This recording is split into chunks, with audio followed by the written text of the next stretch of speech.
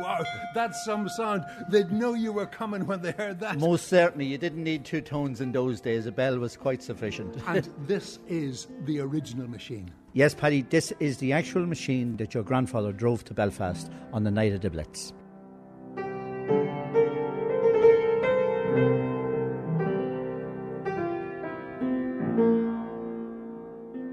There are some unanswered questions about the firemen who travelled north across the border to help Belfast during the Second World War.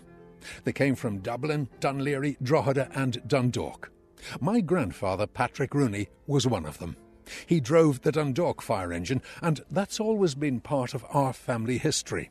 But the total number is a mystery, and no one knows all their names.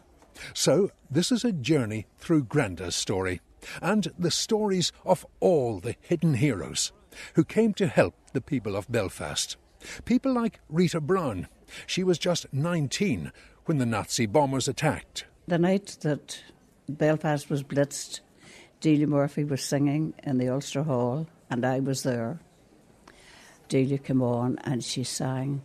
There were three lovely lassies in Banyan, and I can remember that. That was the one that everybody wanted to hear, and I was delighted with this. We were cheering and shouting and yelling for her to keep on singing, and all of a sudden we could hear the early sirens going, and she still sang on. There are three lovely lassies in Banyan, Banyan. And the next thing we heard the bombs falling. Then the word came in, people who had got out had been killed when they got out of the hall. So the Ulster Hall, the people there closed the doors and they wouldn't allow any more out. Then the screaming started. The people who wanted out, they were crying and wanting out and all, but they wouldn't let them because this word had come back. We still stood listening to Delia. She kept panic down. She really had control of the crowd. I would say she saved a lot of lives. I would say she saved a lot of lives that night. But if there hadn't been somebody like her to take control, I think they would have rushed the doors and wanted to get out. And we knew the bombs were falling and all, but she had something there that she was making us all feel happy and singing, and it was absolutely brilliant, absolutely brilliant. So I think it was the next morning. But it seemed to me such a long time that she was singing and we were singing with her. And then the air raid sirens went and we were able to go home. And it was only then that we saw the awfulness of it, because when we came out, it was a terrible sight. And all you could hear was fire brigades and ambulances taking away the dead, some of the dead, glass everywhere and bricks and, all this sort of thing. And that was whenever you realised the awfulness of what it was and what some people had come through and what we were saved from. The awfulness spewed from a fleet of 180 German aircraft on the night of Easter Tuesday, the 15th of April, 1941. Darkness vanished in a deluge of several thousand incendiary bombs and 200 tons of high explosives. Nearly 1,000 people were killed, half the city's houses were damaged, and 100,000 people were left homeless. I remember my mother looking out and saying, I remember Lord Haw saying, he would leave the Antrim Road like a ploughed field. And so it was. There was mud all over the place. And there was a big tree trunk through one of our windows that smashed right through. The Antrim Road, of course, is one of the main thoroughfares heading north out of Belfast. I'm on the Antrim Road at the moment with Dr. Sean Gibson, who's a retired GP, and he's been showing me the house where he and his family lived at the time of the Blitz. That's a large 4-storey terrace house just across the street there. It used to be the middle one of 7, and it's now the last of 4. Because there were 3 other houses on the other side. I think it was incendiary bombs hit them and they were completely destroyed. But you survived. Oh, thanks be to God, yes. And none of us were hurt. But you were in the house as the bombs were falling. Oh, I were in the kitchen, the table, we called, onto the table. My mother and one of my sisters was under the stairs. Because my mother, wee stout woman, she'd never got onto the table. And, God, it really shook us rigid. You were 14 at the time? Yeah. Did you hear anything about the firemen coming from the south to I help out in Belfast? We all were told that many years afterwards. I always thought they just came from Dundalk. I didn't realise that they came from Drogheda, as you told me, and from Dublin. I didn't. And Dunleary. And Dunleary. I didn't realise that at all. Brave men. And they certainly were, and I hope to God it was appreciated, because it certainly, the fire brigade was certainly needed and very badly needed. This was happening only 20 years after Ireland was divided. But in the face of tragedy, the border meant nothing, and ancient Catholic Protestant bitterness evaporated, as I heard from Eileen Johnson. She's 94 now. She spent much of the war in a factory making military uniforms, and when the Blitz began, she was going home on a train after a day out. I was really scared because you did not know whether that train was going to get a direct hit or not. So when you got off the train, were the bombs still coming down? Yes, when I got off the train, Belfast was still being bombed very, very heavily. And how did you get home? I had to walk home. I walked, but I ran home because then I was younger, was able to run. Through the bombs? So, yes, yeah. You just watched, and when there was a lull, you just carried on another wee bit. You literally seen the buildings collapsing in front of you. It was really scary. Did you know people who were killed or injured? Yes, my friend in work was killed. She lived in Sandy Row. A little girl by the name of Doreen Harper. She was beautiful. And there was a slab of concrete went in through the roof in her house and cut her 2 legs off. Yes, it was very sad. The fire brigade here was very, very badly stretched during the big bombing. The fire brigade men, instead of working 12 hours, I think sometimes they worked up to 36, 48 hours without a break. They had no other option. They couldn't go away and leave a building burning. But then they don't get any recognition for what they do. Did you know that firemen came up from the south to help on the night of the bomb? I read it in the papers, and it was interesting because my parents had come here to live from the south. So they had that in common with those men coming up. They gave their all. They didn't let us use their ports. They didn't let the Navy use the ports to refuel or anything. But they helped in other ways. Do you think that people living in Unionist or Protestant areas would have minded firemen coming from the south? I think if your house is on fire, love, you don't stop and ask a fireman, is he a Protestant or is he a Catholic? I think no, I wouldn't. Personally, I'd still want them. There's only one heaven and one hell. And everyone was glad to see them? Everybody was glad and accepted them with open arms. There was never any recognition for them. And I just think it's sad. They had given their all. Big honey pears are now £4 for a pound. St George's Variety Market in the city centre is a huge Victorian glass-roofed building attracting thousands of visitors every week. But in his book, The Blitz, Belfast in the War Years, the historian Brian Barton says it was a very different place 70 years ago. St George's Market, in effect, became a morgue. The Northern Ireland government had assumed that there would be no more than maybe 200 bodies, 200 dead. In fact, the Easter Tuesday raid caused perhaps 760 or 770 deaths. Within hours of the raid was the decision to use public swimming pools as temporary morgues. And in the course of the 16th of April, bodies were taken to Falls Road Baths and to Petershill Baths. Then the decision was taken that the bodies that were unidentified should be transferred to St George's Market, and they lay there for the 3 days from the 18th to the 20th of April. 255 bodies were eventually transferred here, and of those, something like 90 were identified in due course, and the others were then given a public funeral on the 21st of April. That must have been a horrific sight here in the market. I think it was absolutely horrendous. The market was central and well known, and in that sense it was an ideal location perhaps, but also it was ill-suited because it was quite exposed. There were rodents, the bodies couldn't be left uncovered, there were no adequate washing facilities, and also in the haste of the Blitz and the lack of preparation and the chaos generated by it, bodies had been taken, no one knew where they'd been taken from, or very few of them, and also their clothes had been removed, and therefore there were great difficulties in terms of identification. Do we know how many people in total were killed?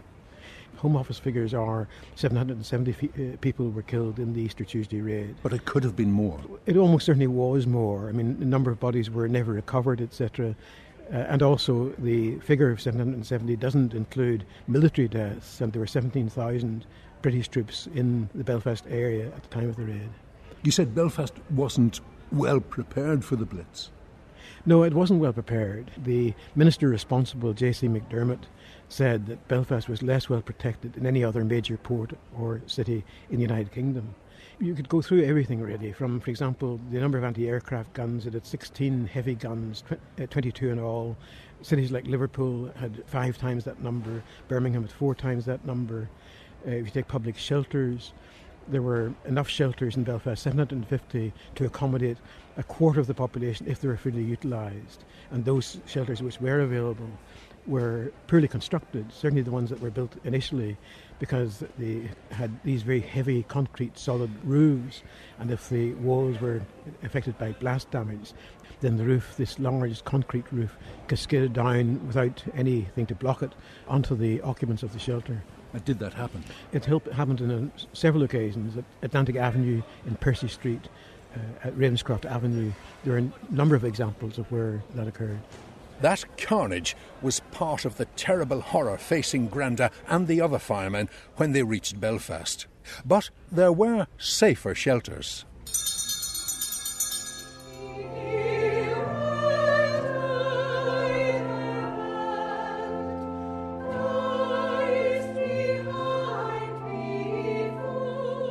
Hundreds of people found refuge in the crypt at the Redemptorist Clonard Monastery near the Falls Road in West Belfast.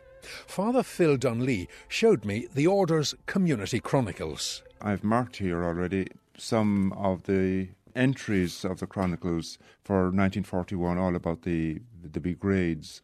The raid took place on this night, lasting some hours. The attack was on the docks. We went to the cellar.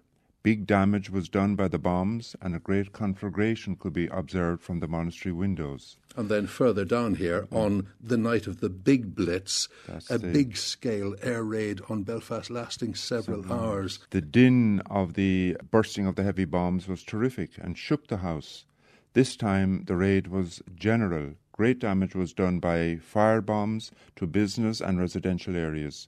Crumlin Road, Antrim Road, York Road seemed all on fire. And then on the next page, the crypt under the sanctuary, also the cellar under the working sacristy, has been fitted out and is open to the people, women and children only, as an air raid shelter. This act of ours has been much appreciated by all, Protestants included. Prayers are said, hymns are sung by the occupants during the bombing. So everybody, including Protestants, gathered in the crypt of the church. That's right. And those would have been Protestants coming from the Shankill Road, I presume, yes. Which is not very far away. Yes, we can see it. Actually, it's only maybe 100 yards. The peace line is only 100 yards outside our window. In fact, I've heard it said that actually some of the Catholic volunteers of that time used to travel over to the Shankill Road to bring women and children over here. So that they could shelter in the crypt. Yes. Is the crypt still open? The crypt is still open, yes. Is it possible to see it? It is, yes, it is. Yes, I can bring you there, certainly. At the rear of the church, we're going down a flight of steps, and ahead of us there's a large gate. And hopefully this key... Oh, there it is. And that gives us access to the crypt itself. So here we are, a fairly damp floor. And this is where people sheltered. This is where people sheltered. So there would have been room, I'm sure, for a good 100 to 200 people down 200 here. People, I would say, yes. Does it go right around the back of the end? No, it's just a rectangular area. That's the end. Was one area designated for Catholics and one for Protestants? I'm wondering. That I don't know. But they say that they did section off, all right, Protestants and Catholics. I've heard that, all right. But the story says, though, that they got to know and became very friendly after a while. Well, in a confined space like this, you'd have no option but to get to know your neighbour. Oh, surely. I'm sure they prayed together and sang hymns together. I'm sure they did.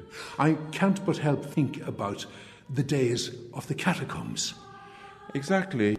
It's the same situation almost, really, it is. This is like a catacomb, really. Catacombs in Rome were the place where people took shelter from the non-Christian Roman people who prayed to their own gods. But here we were all Christians, although unfortunately divided, Catholic, Protestant. But there was a unity down here, surely. There had to be. Bombs up above, what else could they do but be together, be friends, befriend one another? And I'm sure that the people who took shelter down here could have had no idea of how great was the devastation and destruction that was going on up above. Yeah, I'm sure when they went back to their homes, between the raids, I'm sure there was terrible devastation, yes, I'm sure there must have been.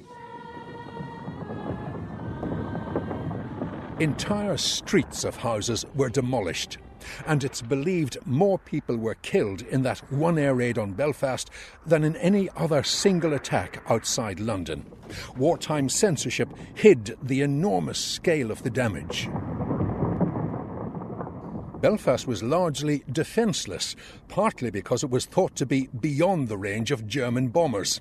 But it was a prime target, with more than 50,000 workers producing warships, aircraft and munitions. The City Fire Brigade had only about 75 men facing at least 150 major fires, along with the problems of fractured gas mains and water pipes. Harry Welsh is a former fireman and author of The Flaming Truth, the history of Belfast Fire Brigade.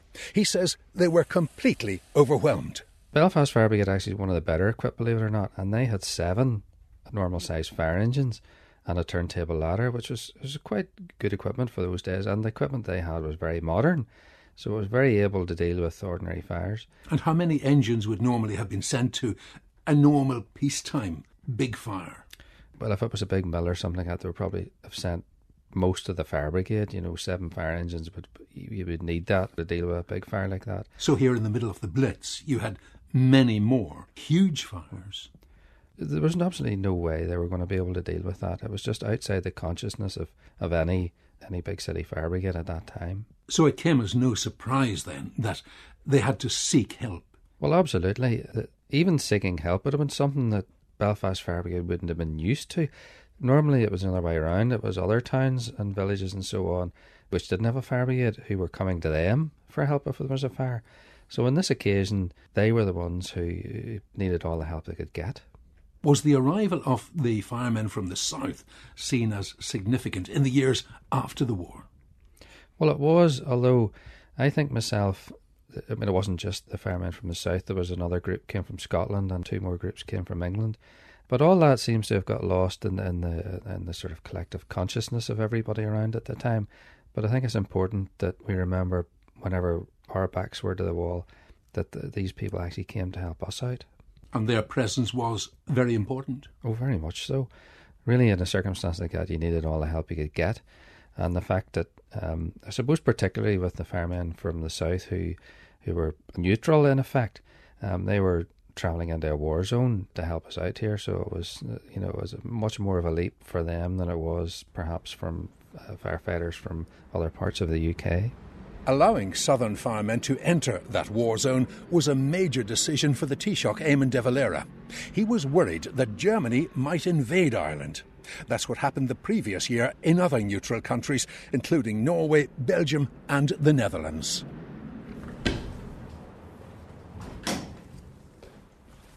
Good morning. I'm Paddy O'Flaherty and I'm here to meet Tom Geraghty and Laz Fallon. Good morning, Paddy. Yeah, would you sign in for me there, please? Right. They're expecting you. If you want to take a seat, then I'll let them know you're here. Thank you very much. I'm in Dublin Fire Brigade's headquarters in Tara Street in the heart of Dublin, and I'm really looking forward to meeting Tom and Laz. Tom is the author of The History of the Dublin Fire Brigade. Laz is a serving fireman and curator of the Dublin Fire Brigade Museum, and I know they'll be able to give me a lot of important information about the southern response to the Belfast Blitz. No, Laz. Yeah, Paddy is here to see you now. You want to come down to reception, okay? Right, great, cheers. Be with you now in a couple of minutes. Thank you. Right, great. How's it going? Good morning. Are you Paddy? I am, yes indeed. Yeah. Tom Geraghty. Tom, good to meet you. Laz Fallon, nice to meet you, Paddy. Laz, great to meet you. Welcome to the headquarters station. Thank you very much.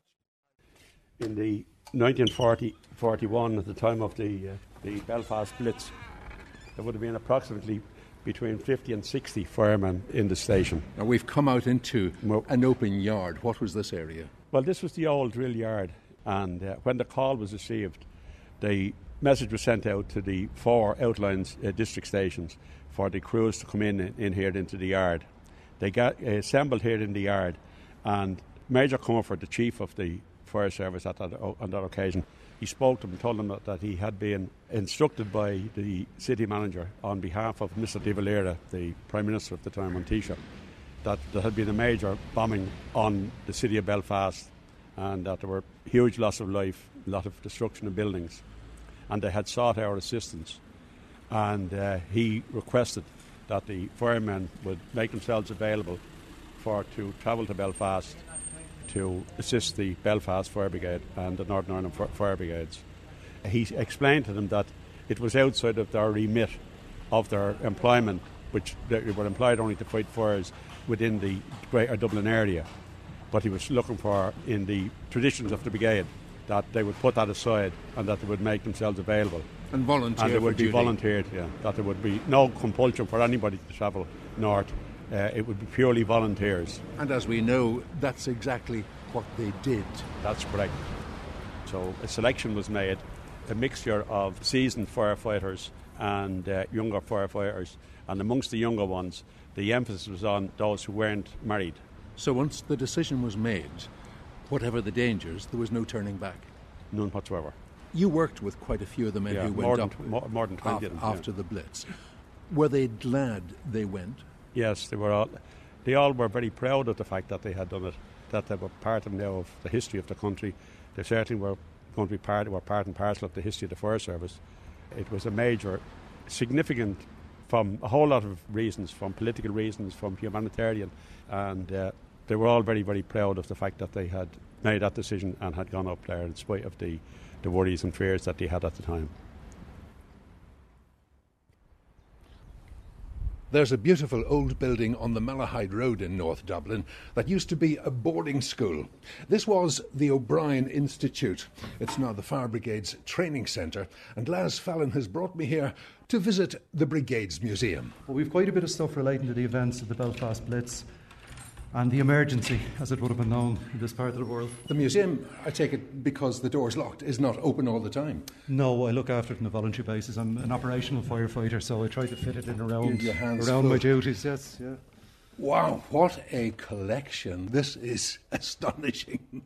Well, this particular area where we're in now was the chapel of the old O'Brien Institute. We converted it, or the brigade converted it some years back, into a museum space, and I think it works quite well as a museum space. I'm going to draw your attention to these over here, Paddy. We have some paperwork here which relates directly to the events that we're talking about. What is this book? This is the accordance book of the Dún Laoghaire Fire Brigade. At the time, Dún Laoghaire would have been a separate brigade to Dublin. They were amalgamated some years back now. At the time, they were a separate brigade. This is their logbook. This records the comings and goings of the station. And immediately, Belfast, Absolutely. The name Belfast jumps out at me here. Absolutely. For the 16th of April, that's right, 1941. And this was the turnout from Dún Laoghaire. Belfast City Corporation was the owner or occupier. That's right. What are these little numbers? Those are the badge numbers of the men who went. Like policemen or soldiers, every fireman would have his own number. The men. That's the record of the men who went. Below that, then, I see the 5th of May, Belfast again. That's right. Of course, people forget about that there was actually 2 very, very heavy raids at Belfast. They were back up again. They were back again on the 5th. And each of these entries is listed as result of air raid on city. That's right. Well, that's the Dún Laoghaire record. What about the Dublin Brigade? Well, we have the Dublin Brigade records of the period here, and I'll just show them to you, and you'll see that there's a major gap. And this is the official book. There are no missing pages. This is the Brigade Order Book, which was the Bible. The brigade ran by this. Every event of note that happened within the brigade was recorded here. And this page is December 1940. And what is that showing? Oh, this one is to do with the issue of drill books and the regulations for drill practices within the stations. The 31st of December 1940. 31st of December. The next event of note mentioned in here. You just turned over the page there. I just turned the page and we're straight to the 5th of June 41. It's a special order and thanks from the Chief for the men's work at the bombing incident in the North Strand, which was the... In Dublin? In Dublin, yeah. But no reference to Belfast? No reference to Belfast whatsoever. And I have found no reference to the men going to Belfast in any official records of the brigade. As far as the brigade was concerned, there's no paperwork. As far as the brigade records were concerned, absolutely. Belfast didn't happen? It very much happened, but they didn't write about it. Why was that? Why did they not I don't put know. it I think my own theory is that they were afraid of repercussions in the event of men being injured or killed, that regulations might have had to be rewritten afterwards to take account if there were legal problems in relation with that. There are some records of what happened that night. There's a significant document in the Dublin City Archives in Pearse Street. It's a memo handwritten by the Dublin City manager, P.J. Hernan. He says Stormont requested urgent assistance at 5:10 in the morning. The Taoiseach gave the go-ahead 40 minutes later, and by 6:30, the volunteer crews were on their way. My name is Eamon O'Keefe. My grandfather was Eamon de Valera, who was Taoiseach during the war, and the issue of sending the fire brigades to Belfast during the Blitz, the decision fell to him. And it was a big decision because potentially the Germans could have taken the view that it was a violation of neutrality. But my understanding of it from my mother was that he took the decision very, very quickly and that he knew the risk, he had weighed up the risk and decided very, very quickly that here were people on the island of Ireland, Irish people, who needed support, who needed help at that particular moment, and that there was no way could he or should he refuse, and that he should take the risk and authorise that the fire engines would go to Belfast. So he was conscious that it was a gamble? Oh, he was very, very conscious that it was a gamble. But lots of things he did in the way he handled neutrality were a gamble. And I think it's fair to say that when you look at the way he handled neutrality throughout the war, he was very much benign to the Allied side. He was quite actually helpful to them in many, many ways. I've discovered that the full list of the names of the men who went from Dún Laoghaire, Dublin, Drogheda and Dundalk doesn't exist. Nobody knows who all of those men were.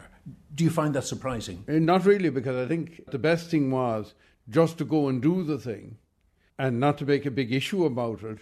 That would minimise the risk in terms of anybody arguing that there had been a great pre-planned breaking of neutrality. Here was an on the spur of the moment humanitarian gesture, and I'm sure that part of the reason was to mollify any question that the Germans might raise about it. Therefore, to do the bold thing, but to minimise the risk, and that would have been certainly very much in his thinking. Should it be more of a big issue today? Should there be more done by way of recognising those men who went to Belfast? I think it would be a very good North-South project in terms of the recipients and the beneficiaries. What would be a lovely project would be now, on a North-South basis, to honour the men, and I understand there was men that went north, who took the brave decision to volunteer when they were asked to go north, and that there would be a joint commemoration of those people, both north and south. What sort of commemoration do you think might be proper? Well, I think the first thing would be to try to seek out the families of the people who participated in the event. See, could you get together people who benefited from the fact that the fire engines went north, and maybe there should be a permanent memorial either in the south somewhere or in the north, or maybe at the Battle of the Boyne site, commemorating what was, in a difficult time, one of the, I think, important North-South gestures. So you'd be pleased to see some sort of permanent memorial to those firemen? Oh, absolutely. I know nobody died, thanks be to God, in the work they did, but they were not to know that at the time. And they volunteered and took the risk. They went and made this great gesture. And again, I think that they were very courageous in what they did. I'm travelling home to Belfast, and I've one very important stop to make on the way. Have your attention, passengers, please. We'll very shortly be arriving into Dundalk. Those passengers leaving the train here at Dundalk, would you please ensure you have all your personal belongings and baggage with you? Thank you. Those courageous men, as Eamon O'Queeve described them, included both the full-time firemen and the members of the Auxiliary Fire Service. Bernard Devaney's father, Dan Devaney, was one of the auxiliary firemen who answered the call for volunteers. He originally had come from Belfast. He lived in the Antrim Road in Belfast, had come down to Dundalk to work in 1937. So on the morning after the Blitz, they were all called up to Belfast. 10 of them travelled by car. They then had to report to Chichester Street, the headquarters of the fire station. They got their breakfast in the Ulster Hall, and then they were directed to Ballymore Street in the Old Park Road area of Belfast. And he saw terrible sights there, houses and a lot of people killed, and the police and the soldiers were all digging bodies out. It was a very densely populated area, and in that particular street, all the houses on both sides were flattened. What street was that? Ballymore Street, just off the Old Park Road. Nothing left standing? Nothing left, and he talked about an old man coming down looking for his house. He mentioned the number, whatever the number of the house was, and he couldn't find it, and he was totally gone. Came in another house, or remains of a house. There was a lady and 3 children, all dead. They were there the whole day anyway, and eventually they reported back to I remember mentioning this, he went back to a hotel called the Eglinton Hotel, for they were told to get their meal there. There was a meal waiting for them, and when they got to the hotel, they wouldn't let them in because with all the clothes, dirty clothes and that, the man wouldn't let them in. So they eventually had to go back to the doctor. They weren't allowed to stay that night, and they had to get away before darkness came down, and they stopped in a pub in Lisburn called Tom Brown's Pub in Lisburn, and they had pints of Guinness and some nice ham sandwiches. And I remember him telling us, that's what I can remember. So it was a pleasant end to a terrible day. It was a terrible day. I've got this old photograph here of the Merryweather and some of the firemen, including my grandfather. Do you know many of these men yourself? Yeah, well, when I was a child, I was at school in the Christian Brothers in Dundalk here, right beside the fire station, and we used to see them from time to time. We'd pass past the Defenders Row fire station, going up on the way to get the bus to Blackrock where we lived. And sure, used to see them, and sometimes you'd be lucky enough to be a call out, and heading them off, and the bell ringing, and yes, and great. Did you know these men yourself? I knew a couple of them to say hello to, but I wouldn't have known them by name. Well, I'm going over now to see my Aunt Bridie, and hopefully she'll be able to fill me in with some of these names. Yeah, well, they're very, very dedicated people. I know that, and even though their resources were meagre in those days, they were very dedicated to their job.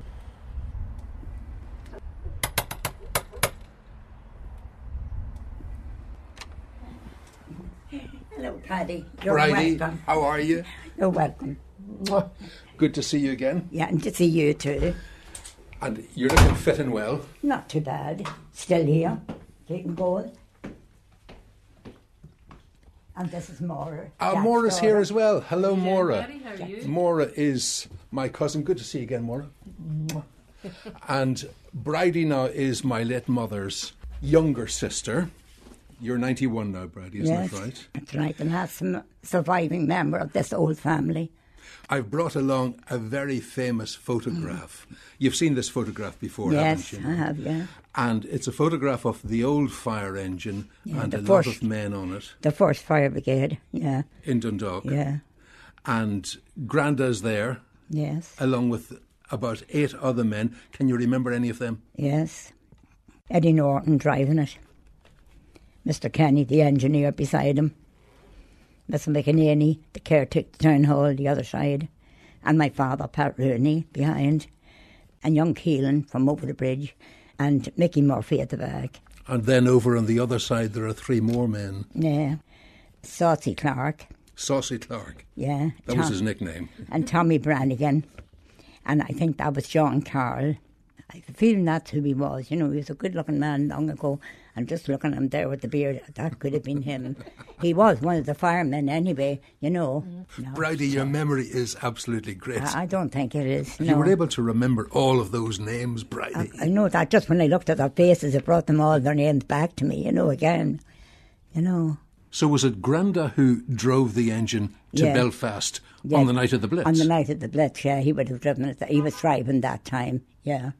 He was the first man that drove the Merryweather when it came to Dundalk. Him and Eddie Norton, and that's how Eddie was driving it there on that occasion. They used to share the driving. Sometimes my father would drive it and sometimes Eddie Norton would drive it.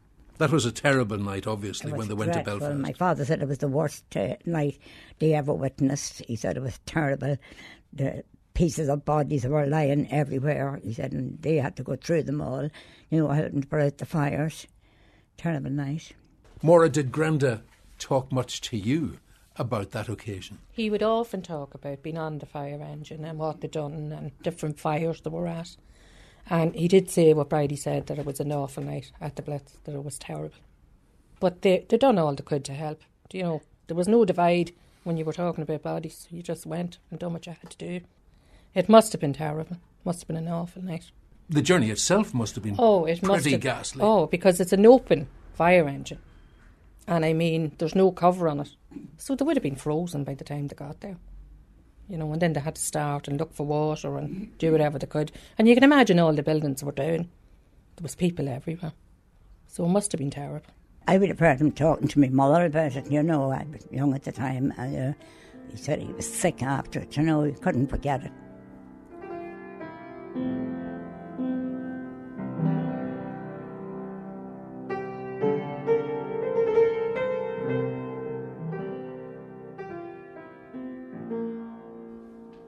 I'm looking at another copy of that famous photograph. This time it's hanging proudly on the wall of the crew room in Dundalk Fire Station. Former fireman Jim Kerley has been showing me around. A great photograph. Oh, we're very proud of to have displayed here on the station. You'll understand this is a very exciting occasion for me, because I know that I can now go and see the old Merryweather fire engine. Exactly. Come on this way and we'll see it now. Remind me when it was bought again. It came into Dundalk at the end of 1932, the last day of 1932. We're just heading out of the crew room into the station yard here. Right. And how much did the engine cost at that time? Over £2,022. That was the total cost. Exactly, which in today's terms probably was an awful lot of money at the time. Listen, Jim, it was very well worth it. There it is, and what a magnificent sight. It is a very fine machine. It is a spectacular machine. Yes, and gleaming in the sunshine there with the brass. We had basically to strip it back completely to the chassis, sandblast the chassis from there on up. There's so much brass, including, of course, the big brass bell. Can we hear the bell? No problem at all.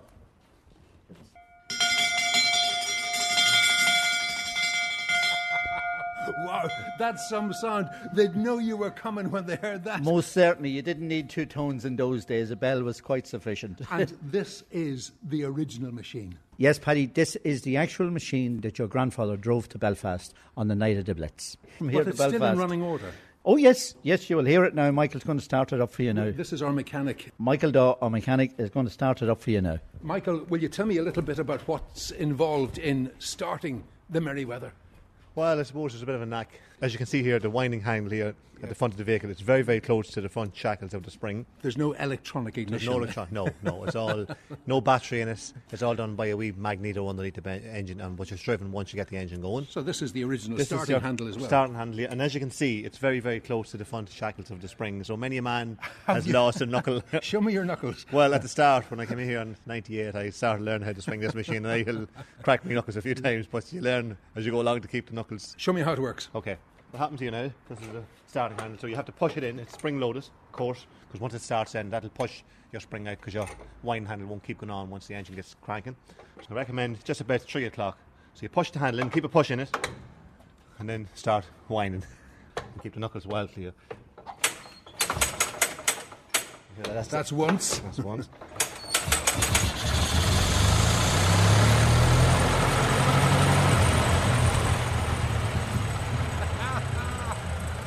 Hear it just the way your grandfather did. And that's the Merryweather up and running.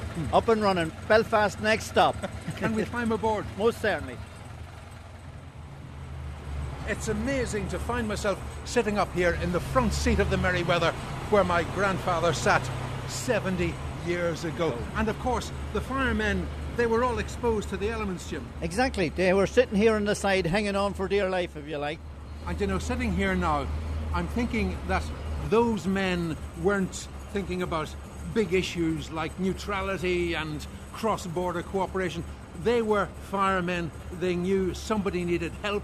they were doing what firemen always have done. Exactly. Firemen throughout the world always believe in a big family, and they knew family needed help in Belfast.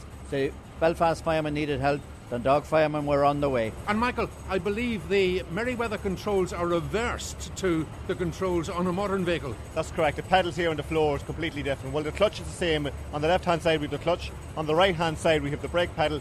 But in the middle is we have the accelerator.